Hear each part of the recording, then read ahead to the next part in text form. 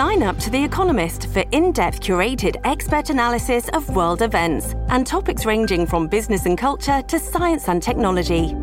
You'll get the weekly digital edition, online-only articles, curated newsletters on politics, the markets, science, culture and China, and full access to The Economist Podcast Plus.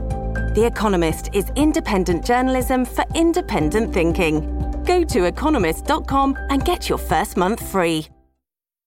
This episode is brought to you by Shopify. Whether you're selling a little or a lot, Shopify helps you do your thing, however you cha-ching. From the launch your online shop stage, all the way to the we just hit 1 million orders stage. No matter what stage you're in, Shopify's there to help you grow. Sign up for a $1 per month trial period at shopify.com/special offer, all lowercase. That's shopify.com/special offer. Hello, everybody. This is Marshall Poe. I'm the editor of the New Books Network. NBN listeners like to read books and buy them. So we thought we'd tell you that right now, our friends at Princeton University Press are having a remarkable site-wide sale. You can get 50% off books, including ebooks and audiobooks, with the code 50, F-I-F-T-Y, at checkout until May 31. You can save some real money on Princeton University Press books. I encourage you to go there and check it out. Welcome to the New Books Network. This is Rebecca Buchanan, co-host of New Books Network, New Books and Popular Culture, and today I'm here with Greg Daddis, who is the author of Pulp Vietnam, War and Gender in Cold War Men's Adventure Magazines. Greg, thanks for being here with me today. Yeah, thanks so much for having me, Rebecca. I am hoping you could start out by talking about how you got interested in looking at men's adventure magazines and a little bit about coming to writing this book. Yeah, sure. I think it's the typical, I went down a rabbit hole and never came out until I had a book on the other end. I was teaching my final semester at U.S. Military Academy at West Point, a course on war and gender, and was co-teaching with a great colleague of mine, Jen Kiesling. And as it was a course on war and gender in modern America, mostly focused on the 20th and early 21st century. And as we got to the Cold War era, I was kind of searching during my lesson planning for some images of pop culture, military soldiers, and the U.S. Armed Forces in the early to mid 1950s, and I came across this January 1953 issue of American Manhood, and on the cover of this magazine, there's this bare-chested soldier, and he's got a rifle in his hand. And he looks like Arnold Schwarzenegger. He's got these huge pecs, and he's on top of a tank, and he's kind of yelling and screaming. And at the very top of the cover, it asks the reader, what you should know about sex. And then right below that, there's a commentary on Hell's Hill in Korea. And so it was really fascinating to me that here's this image of American soldiers in the Cold War era, and they're clearly focusing on the male body and again, very much kind of looking like an Arnold Schwarzenegger type of figure, and combining sex and war. And I just started kind of down this path of asking how these magazines came to construct this image of masculinity in the Cold War, and what they were trying to portray in the Cold War era at this time, where masculinity seems to be under assault from just about everywhere, both domestically and overseas. And so this really is a work that started in the classroom, and we often talk about teaching and research going hand in hand, and to me this is really proof of that.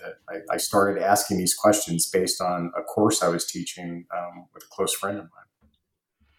So before we really get into the book itself, I'm wondering if you could talk a little bit about just what you mean by sort of by pulp, right? What are these men's magazines? Just a little bit, not, you don't have to go into huge detail, but the history of them, just to sort of set up, because it's really fascinating to sort of look at these in the context of other magazines and what was coming out at the time. So.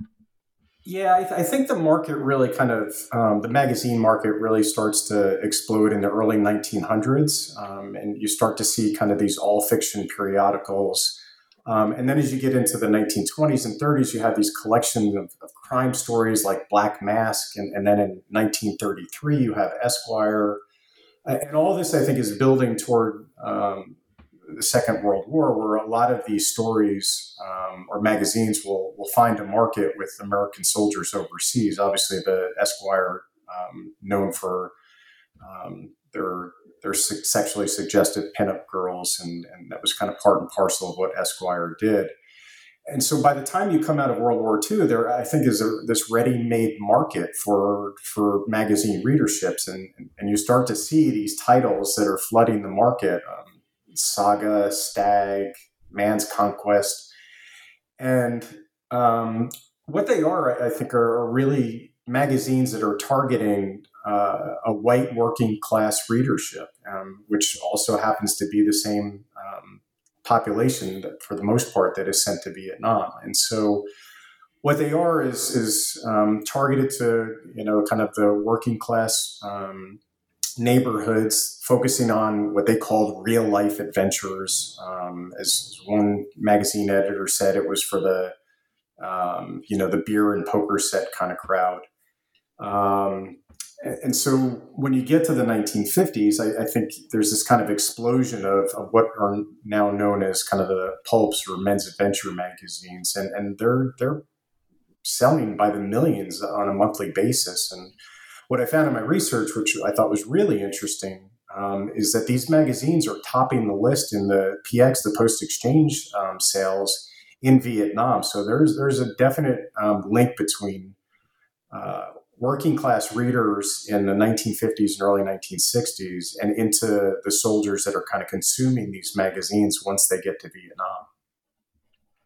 Right. And it's really interesting how you sort of set us up with this sort of your first chapter, is titled Macho Pulp and the American Cold War Man. So you sort of set us up with this image that that the pulp magazines put forward about what the American man should and shouldn't be. So can you talk a little bit about sort of what they're setting up for manhood during this time?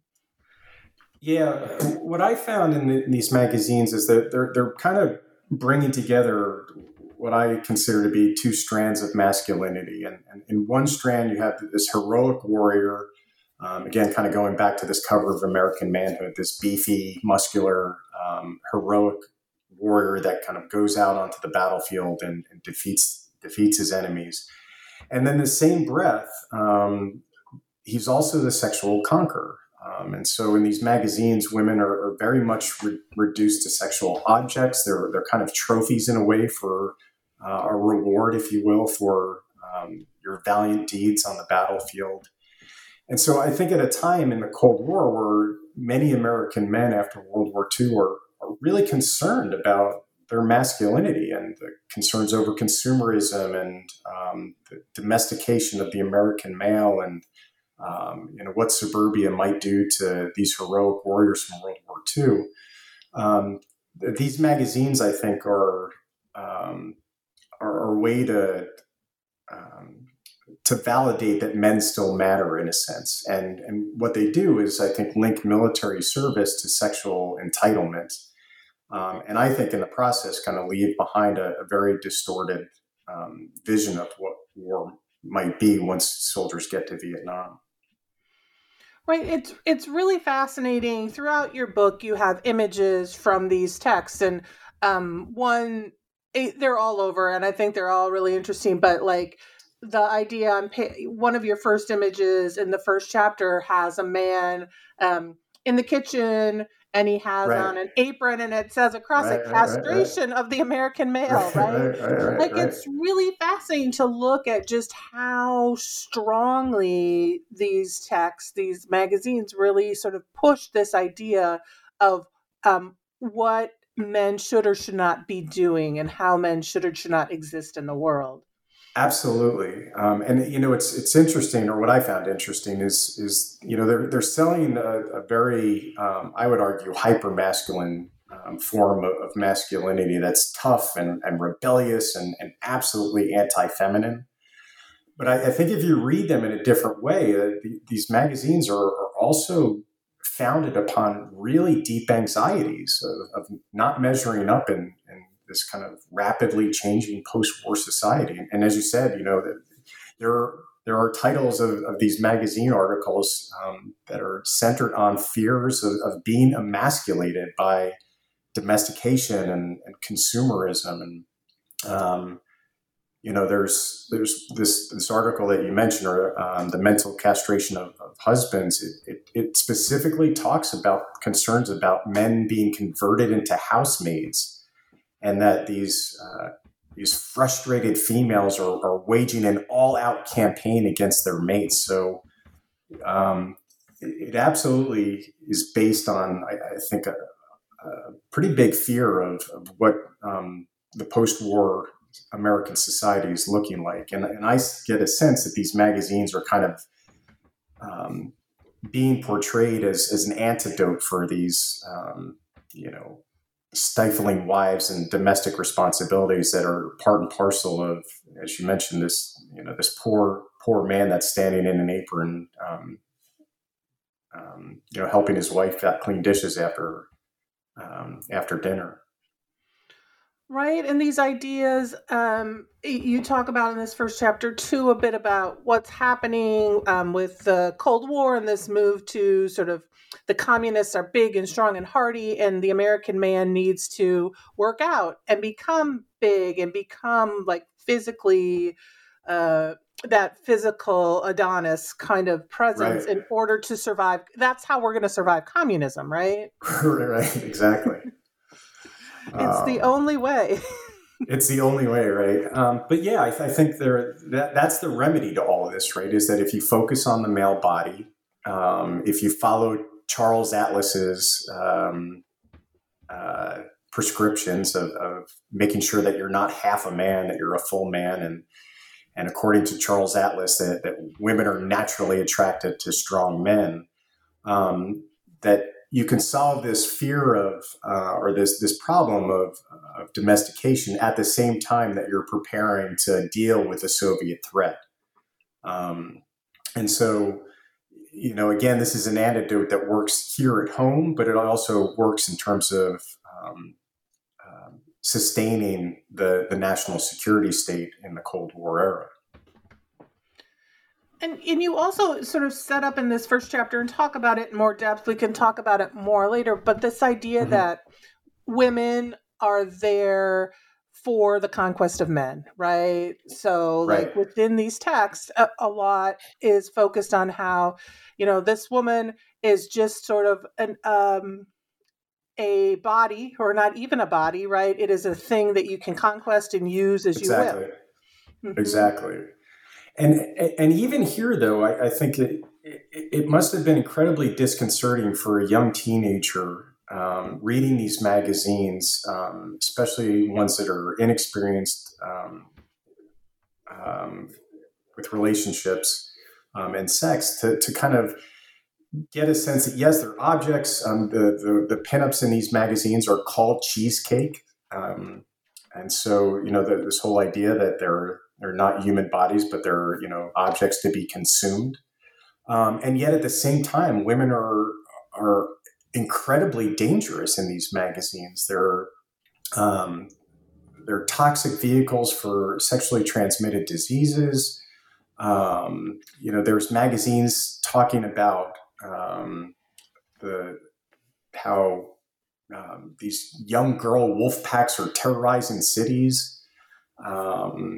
And so, there's two very different conceptions of, or I would argue there's multiple conceptions of women in these magazines, but the two I think that are most prevalent are that women are both desirous and dangerous. And I think that becomes really disconcerting for young readers.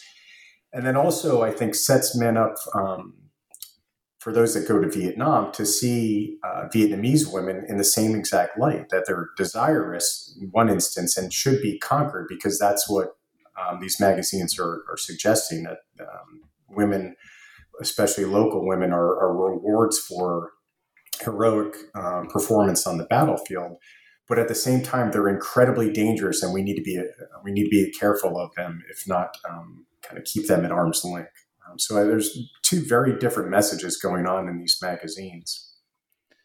And the other thing that, you talk about young men, especially inexperienced sexually, the other thing you sort of set up and talk about is the homophobia that is sort of appears within sort of cultural context, but how that plays out in the magazines, and also how there's a little bit of pushback against that by some of the readers. I don't know, pushback is probably not the right word, but can you talk a little bit about that as well? Yeah, absolutely. When you look at Alfred Kinsey's work, right, and the public findings that come out of that those studies that over 35% of adult men are engaging in homosexual activity, that presents a really troubling conclusion to the writers and editors of these magazines. So you, in fact, have a true war magazine from September of 1957, and on the cover, emblazoned in yellow, is how homosexuals ruined Hitler's Air Force. So there's an idea here that if you're not a straight, white, strong man, that not only are you susceptible to being domesticated and emasculated at home, but you're also going to undermine the fighting effectiveness of the American combat forces during a time period where we're in an existential war against the communists. And yet, like you said, there's different readers are reading these magazines in a different way. I watched a documentary as I was doing research on George Takei, Sulu from Star Trek, and he mentioned growing up as a young Asian gay man in the early Cold War era, that these magazines were a great way for him to kind of look at, bodybuilding magazines, a great way for him to kind of explore his own sexuality without outing himself. And what I found really fascinating, as these magazines are talking about homosexuals being mentally sick, or mentally sick people, that they're also in the back promoting ads from photographers like Lon of New York and Bruce of LA that ended up being some of the first homoerotic photographers in the United States. So it's really fascinating that, the magazine articles are talking about homosexuality as a mental illness, and yet in the back of the magazines you could buy, photographs of gay men, and so it's really fascinating to me how two things are going on simultaneously inside the covers of these magazines. Right. And so we have all these sort of issues happening and going on in these magazines. And then you move into, which I thought was really interesting, this movement for, because of these pulp magazines, what it does with children who are watching their parents who were in World War II or were in Korea and were reading these magazines, and then they move into going to Vietnam themselves as young men or as adults. And so can you talk a little bit about that too, what you found with how World War II and Korea and how they're presented in these pulps impacted what happened in Vietnam and young men going to Vietnam? Yeah, absolutely. I think what these magazines do is really help set the foundation for what will become the greatest generation narrative. If you believe that men in the Cold War era and masculinity in the Cold War era is fragile compared to the threat of domestication and the threat of basically American women, that these magazines are an antidote to that, and the way to get at younger readers is to emulate their World War II and Korean War fathers. And so what I found here is that these magazines are really engaging in a process of militarizing definitions of manhood. And that's not always the case in other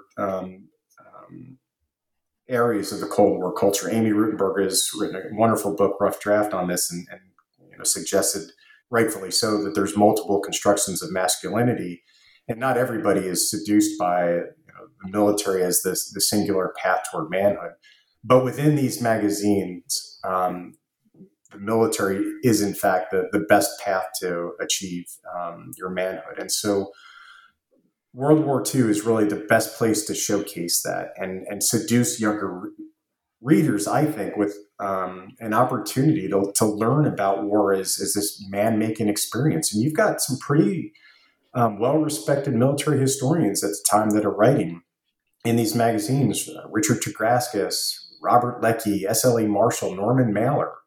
And so, these are not kind of just throwaway pop culture lowbrow art as some have described it. I mean, you've got some serious authors here that are writing about World War II, both fiction and nonfiction. And yet the narratives are just so simple in their construction. It's absolutely a good versus evil, and it's a sanitized version of war. And here you see the good war narrative really flourishing, right? And as I argue in the book, you really kind of see the prototype of future action heroes. These are Cold War Rambos before Rambo ever gets to Vietnam. And I think the other thing that's really important with these magazines is that there's a sense that war is meritocratic, right? That anybody can be a hero. So even if you're frail and skinny or young, inexperienced, you can still have the opportunity to become a man through war. And so a number of these World War II articles will kind of talk about just some young kid from either the city or rural America who is an average high schooler and then all of a sudden goes off to the Pacific or European theater in World War II and becomes a hero. And so, here I think it's a way for the Cold War or the men's adventure magazines during the Cold War to illustrate all that is good in World War II, and what is good in World War II is the heroes that fought in that conflict. Right, and you also talk about this idea too that you sort of brought it up here, but I'd love for you to talk about a little more this individualism, this idea that death is clean and easy, and these magazines present this way that that we don't look at sort of the bloody cost of death, but instead these sort of triumphs of the individual. Yeah, absolutely. They're only very rarely do these stories kind of share the harsher realities of war. You see it more often in Korea, the stories on the Korean War, than you do World War II. You'll have, as an example, a Real Men article from January of 1957, and it talks about how American soldiers are literally fighting the communists with their fists, and these kids that are bleeding from ugly wounds. But that's a rarity. There's far more of these magazines are kind of focusing on the heroic individual. And again, I think it's an antidote to this Cold War emasculation, and I think an opportunity also to demonstrate that here's a way to say, look, I was somebody in this massive global war of World War II, in modern industrial mass warfare. These stories tell their readers about veterans that I was somebody, and I think that's an appealing theme for young readers as much as it was for veterans. Right, and you move in, right? So this idea that war, throughout your book, you have this, the power that war brings, right? And that war is all about power. And so you really focus in your third chapter on that power over women and, right, the quote unquote savage woman.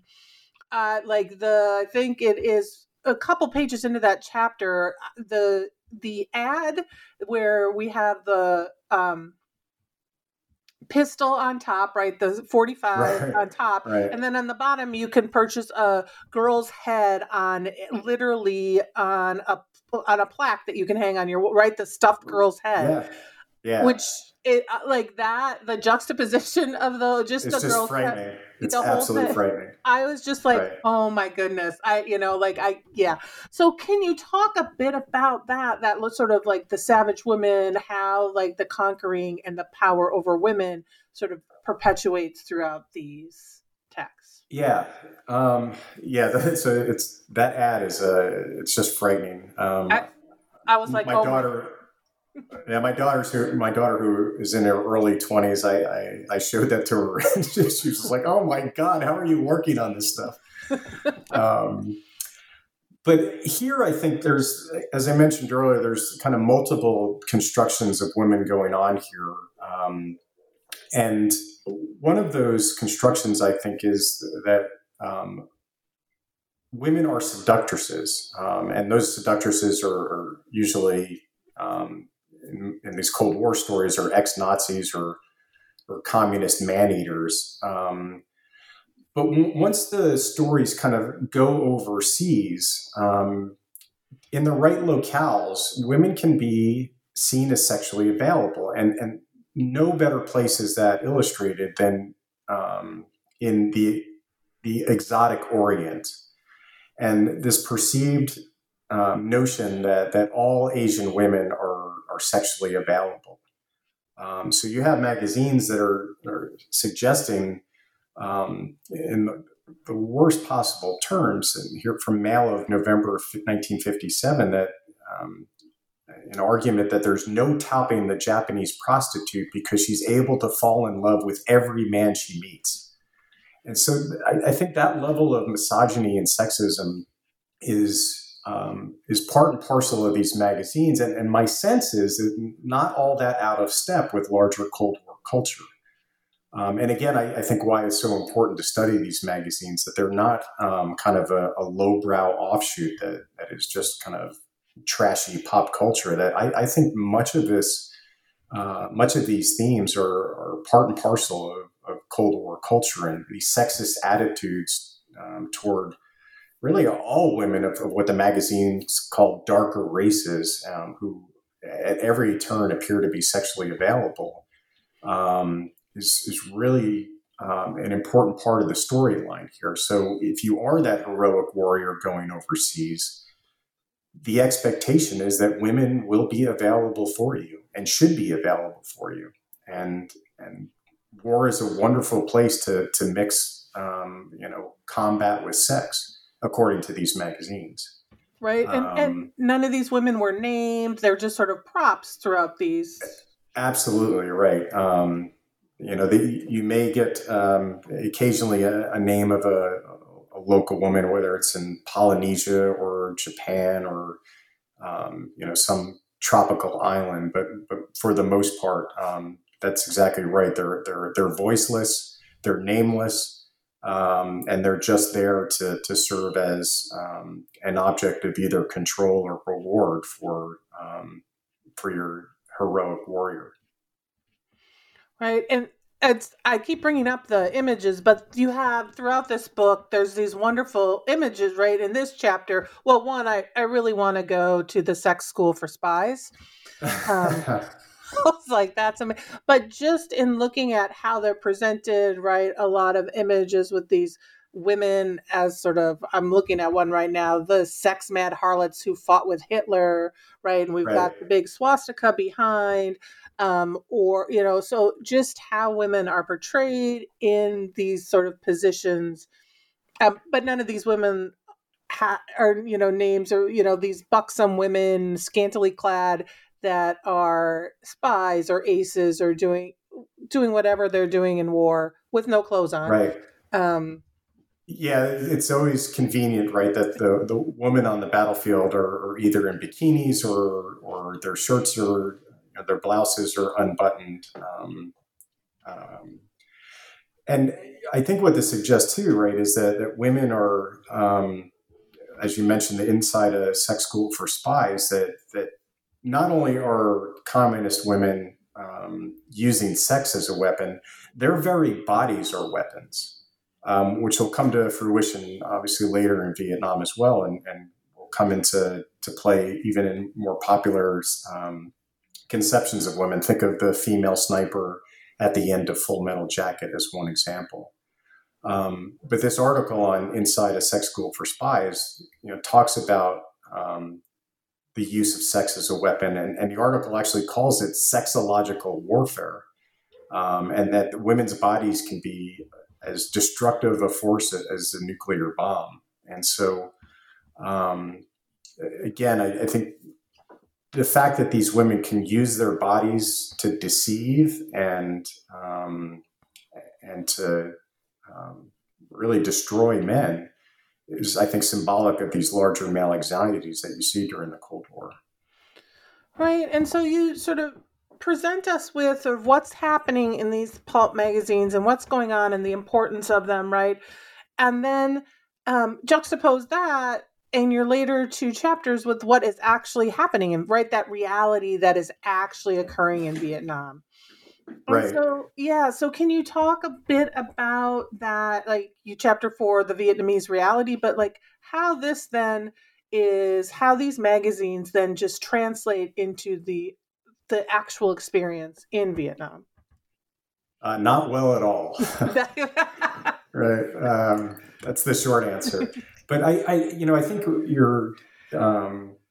your point on the illustrations is really important here, and I was so glad that Cambridge University Press allowed me to have as many illustrations as I did, because I think you can't understand the enticing aspects of these magazines without looking at the artwork. And the artwork is, as sexist as it is, it's incredibly well done. I mean, these are really, really talented artists that really kind of draw in your readers.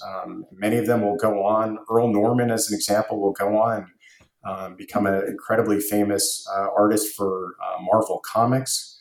Mort Kunstler will go on and have an incredibly successful career as a Civil War artist. And so these are really talented artists that kind of help the readers understand what war might be like.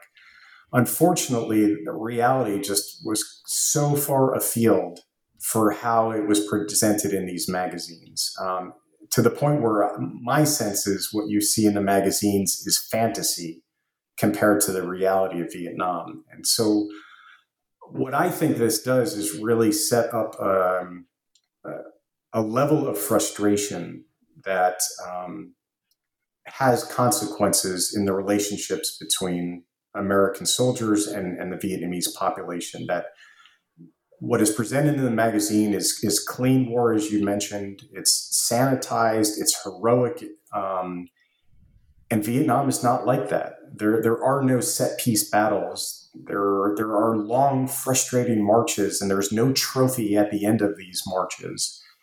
There's no triumphal rhetoric. And I think this has got to be so incredibly disconcerting for soldiers that are reading these magazines and growing up that with a belief that war is going to be this man-making experience. And when you get to Vietnam, it's just awful. It's so disorienting. It's so frustrating. It's nearly incomprehensible if you think about what you're brought up with in the magazines and what you're seeing in reality. And I think it helps explain why a movie like John Wayne's The Green Berets is really provoking ridicule from soldiers in the field rather than admiration by the time it comes out in 1967. Right, like you talk about, and not that in our history of wars that America has been part of, they're very sort of clean origins, but you also talk about how these do not address the real complexity of how and why Americans became involved in Vietnam as well. Yeah, and I think and this is not to blame the artists nor the writers themselves. I think just as many American journalists are struggling with how to perceive this conflict, how to relate it to the American public, the writers and artists of these magazines, which are mostly based in New York, are equally trying to struggle the complexities of this war that are just as much political as they are military. And so because there's no real frame of reference for these authors and artists, my sense is what happens is they kind of dust off the World War II narratives that have been a mainstay of the pulps for so long, and just repurpose those for Vietnam. And while you have really solid journalists that are also writing for magazines, Malcolm Brown, who's an award-winning journalist, who's writing for a number of articles in True magazine. They're all just struggling with trying to make sense of this war, just as American soldiers are. And so I think the best way to deal with this is to kind of focus back on those World War II narratives, focus on strong leaders. You have a number of articles focusing on George S. Patton's son, who's a commander in the 11th Armored Cavalry Regiment, on Hal Moore, we'll later write with Joe Galloway, the book We Were Soldiers Once and Young, a number of stories focusing on Medal of Honor recipients as a way to kind of link that World War II generation to this really complicated and disorienting war in Southeast Asia. Another thing, and you talked about sort of people trying to make sense of this, that I thought was really interesting is just how these, what was chosen to be sent to the PX and what was chosen for GIs to sort of read. Like they were consuming, you talk about consuming a great deal of literature and a great deal of text, but it's really interesting how these got chosen and brought over for them to read. Right. And a lot of it is done just based on sales. So these magazines are regularly appearing on the top sales list in the post-exchange system in Vietnam. And when you kind of look at the data, the circulation data, every month they're within they're holding the top 10, 12 of the top 20 magazines that are being sold in Vietnam. And so that to me was really telling, right? That you could see some of the linkages then between what the magazines were portraying both before and during the war. And I think what you also see then in some of the narratives, even in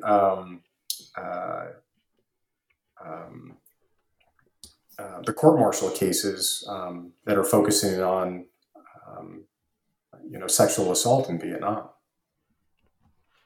And you mentioned that even before, right? There's this idea that the Viet Congs are guerrillas even before we encounter or soldiers encounter the Viet Cong, right? So they're getting these images and these ideas from these magazines about their quote-unquote enemy before they even have that interaction. Yeah, absolutely. And they're all part and parcel of the larger narrative that the godless communists are evil. The magazine titles are just phenomenal, right? The naked terror of the Viet Cong butchers and the kill crazy Cong who are ruthlessly plundering the countryside. So, right, if you're reading these magazines en route to Vietnam, you clearly have a bias toward your enemy before you even get there, which I think was fascinating too, because the magazines also will follow along many of the cliches that will remain, and I think continue to remain in American centric historiography, right? That the enemy communists, the enemy Vietnamese, are actually overall compare better to the South Vietnamese soldiers, comparing the South Vietnamese soldiers to jumping like scared rabbits, whereas the Viet Cong, although they're butchers, are able to outwalk and outcrawl any Western fighting man. So these constructions of the enemy and friendly Vietnamese, I think, are really important in setting up expectations for American soldiers as they're going to Vietnam. And in addition, really pushing against the anti-war movement and using the language, right, that feminizing the feminization of the anti-war movement as well, and what that sort of says and creates that dichotomy as well with this, like, if you're not with us, then you're this sort of long-haired feminine hippie.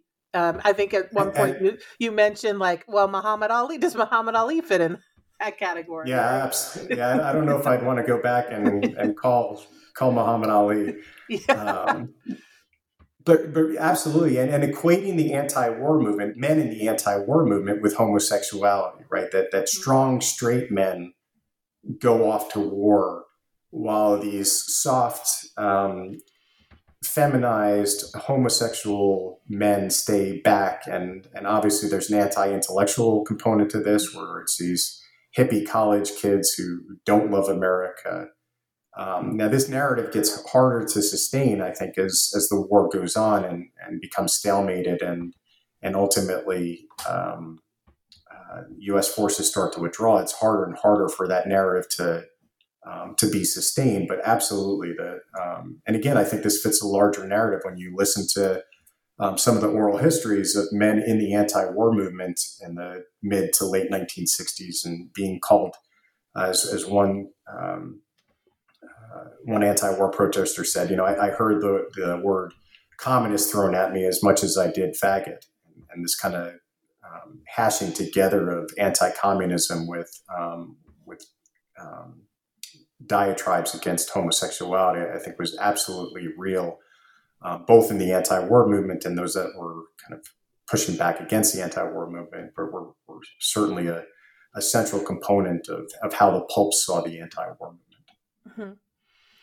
And in your final sort of chapter, you end with you've sort of bringing together a lot of how women are looked at, how women are talked about, to really focus on the violence against women, right? The sexual violence, the assault, and how that is portrayed and what happens in Vietnam. So can you talk a bit about that sexual violence in Vietnam and the pulps versus sort of some of what was actually going on or not going on? Right. Yeah, this was, I think, the most challenging portion of the book to pull together, because I wanted to be careful. It's clear that sexual violence happened in Vietnam. It's not all that clear how much. I don't know if we'll ever come to a conclusion of how prevalent American sexual assault and harassment assault and ultimately rape occurred in Vietnam. But I did want to ask how much these magazines potentially contributed to sexual violence. And I don't think there was ever a straight line that if you read the magazines, then you went to Vietnam and looked to sexually assault or rape a Vietnamese woman. But what I think happened here is that what these magazines did was open up what I call a rhetorical space. And what I mean by that is that, if you're reading these magazines and consuming them, you're then thinking about war as being a part of sexual conquest being a part of war. And that all Oriental women in the conception of these magazines are seen as opportunities for sex, for proving your manhood, for demonstrating power over the savage other, as you mentioned earlier. And I think the problem is that relatively few Vietnamese women actually act according to these male fantasies. So now not only are you frustrated because war is not the man-making experience you were told it was, but you're also now frustrated because Vietnamese women are not acting according to your fantasies, that they're not the erotic seductresses of pulp illusion. And so to me, my sense is that frustration kind of bears out in hostility to the population. And so if you can't find power over the enemy because there is no conventional battlefield to clearly demonstrate your strength over the Viet Cong or the North Vietnamese armed forces, can you then take that frustration and retaliate against women? And I think that's what happened. That, again, we need to be really careful here about causality, because I think it's really complicated. But I do think that men that were reading these magazines and that were taken in by its message didn't see that they were going to Vietnam to engage in sex. They were going there to conquer prey. And in many sense, I think when you did see sexual assault and rape, it was a way of men kind of not only acting out their frustrations, but acting out of revenge. Clearly, there's peer pressure. So some men are both in the court-martial proceedings that I read were discussing how they were afraid of being labeled a homosexual. So they performed these awful acts out of peer pressure, and which I just think is fascinating too, right? In a just an absolutely awful kind of way. This was, I think, the hardest part of me doing the research as well, is it was just kind of stomach churning to read some of the court-martial proceedings that are in the war crime files at the National Archives in College Park. But what I did find was that a lot of language in those court-martial proceedings was not too far afield from what you saw in the men's adventure magazines. And so this attempt to exhibit your sexual power over Vietnamese women, I think turned into some of the most horrific crimes that American soldiers committed while they were there. Right. One of the things you talk about is that idea, right? The capitalism, the consumerism, the sex, but also the power that these magazines really push forward. And that they really encourage these ideas of sexual superiority, cultural and racial superiority in these fantasies that really do, whether that forgive is probably not the right word I want, but right. But they, in some ways, that I don't know how to. I'm struggling with the best way to phrase this, right? But you see this, if you're seeing this and you're reading this, there are certain ideas that if you're not really sure, should I do this? Should I not do it? In some ways, the language and the discussion of what it means to be a man and a man in war allows it. It gives you almost implicit permission to do that, right? And so when you read some of the kind of the military history aspects of rape in combat, you see some arguments that, this pressure cooker of combat is the reason for incidents of rape, and a way for men to satiate their sexual desires in this incredibly stressful wartime environment. But I think that misses something. And I think it's kind of what you're getting at, right? Is that the perpetrators of these awful acts, how do they see themselves? How do they understand themselves and their actions? And my sense is that those understandings are imparted to them long before they join the armed forces. And so to me, it's so important then to kind of examine how these culturally produced representations of sex and violence are shaping behavior before Americans even get to Vietnam. And again, we need to be really careful with the causal links here, but I think there's a cultural component here that leaves behind certain norms that not only open up rhetorical space to for readers of these magazines, but then when they're presented with these opportunities or create opportunities, that it's seen as acceptable because that was their understanding of what war offered long before they even got to Vietnam. Mm-hmm. Right. And even the women in combat, right, are placed in combat to become a distraction, right, to create this space where they're going to find out those sort of the secrets of America, and so they're placed there in juxtaposition to, right, they're not placed there really to fight, they're placed there to find out from you if you're not.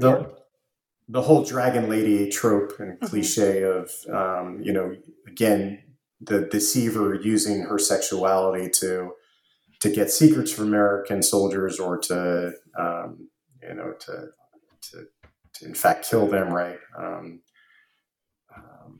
Yeah, absolutely. I think it's part and parcel of the story as well. Yeah, so basically it doesn't matter what a woman does, she just can't win. No, I think in this environment, absolutely, right? That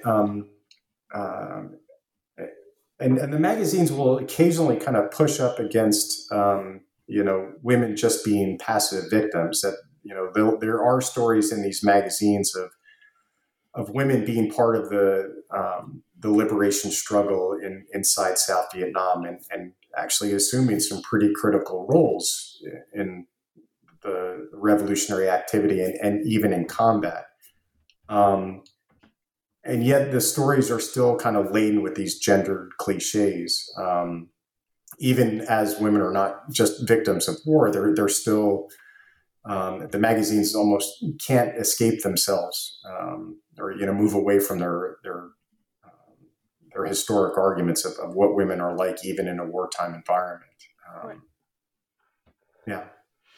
Right. And so you sort of end with looking at the how veterans sort of remember their war and a bit about also what starts happening with men's magazines and war magazines. So you talk about different sort of texts that come out in the 70s, right? So can you maybe sort of talk about that, wrap up that sort of what you saw beyond this?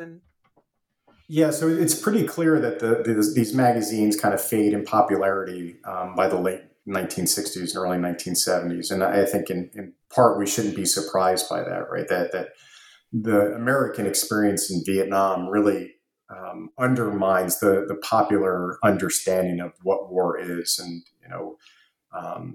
veterans are returning not as heroes, but at least in popular understanding for quite some time, as broken veterans. They're not seen as just and moral warriors. They're seen, especially in the aftermath of instances like at My Lai, as killers. And so the war kind of complicates these questions over who is good and evil. And so along with the rest of American society, I think the magazines kind of retreat back from the glorification of war. And in a sense, they really kind of make this transition to what's known as the skin market, right? They kind of just move away from men's adventure magazines to a Penthouse type of magazine or a Swank magazine, and just focusing more explicitly on sex rather than the combination of war and sex. And so I think it does tell us something about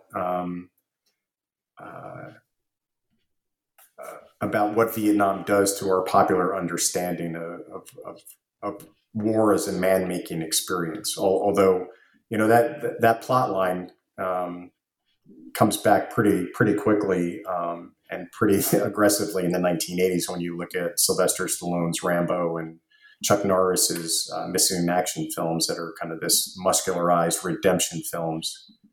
And so, we kind of come back to this not too long after the fall of Saigon in 1975. We give it a little break and then we come right back. That's right. So we've been talking about your book. So are you working on anything new? Usually my last question is are you working on anything new or anything with this book that you sort of want to promote and put out there? No, 2020 it was the year that I was going to finish this book and go traveling and take a break. So that's worked out really well. Having made the recent transition to San Diego State University and kind of creating a new Center for War and Society there, it's been most of my effort has been kind of starting a new position at SDSU and getting everything together in terms of building what hopefully will be a national center for the study of war and society, and where we can kind of continue to look at these relationships between popular culture and visions and understandings of what war does, and I think ultimately how popular narratives contribute to things like violence and sexual assault and harassment in times of war, and contribute to our potentially misunderstandings of war as a man-making experience. And so, to me, these types of studies looking at the relationships between American and global societies and war, I think, is really, really important because narratives matter, and how we remember war matters, and they tell us something about why we want to remember war in certain ways, and I think that's really important. And I would argue still something that's incredibly relevant today. Exactly. Yeah, definitely. I completely agree. More than completely. And that narratives and remembering matter. Well, it was really wonderful talking to you. Again, this was Greg. Thank you so much, Rebecca. Yeah, it was Greg Daddis who wrote Pulp Vietnam, War and Gender in Cold War Men's Adventure Magazines. Thanks for talking with me on New Books Network, New Books in Popular Culture. Thanks, Rebecca. Be well.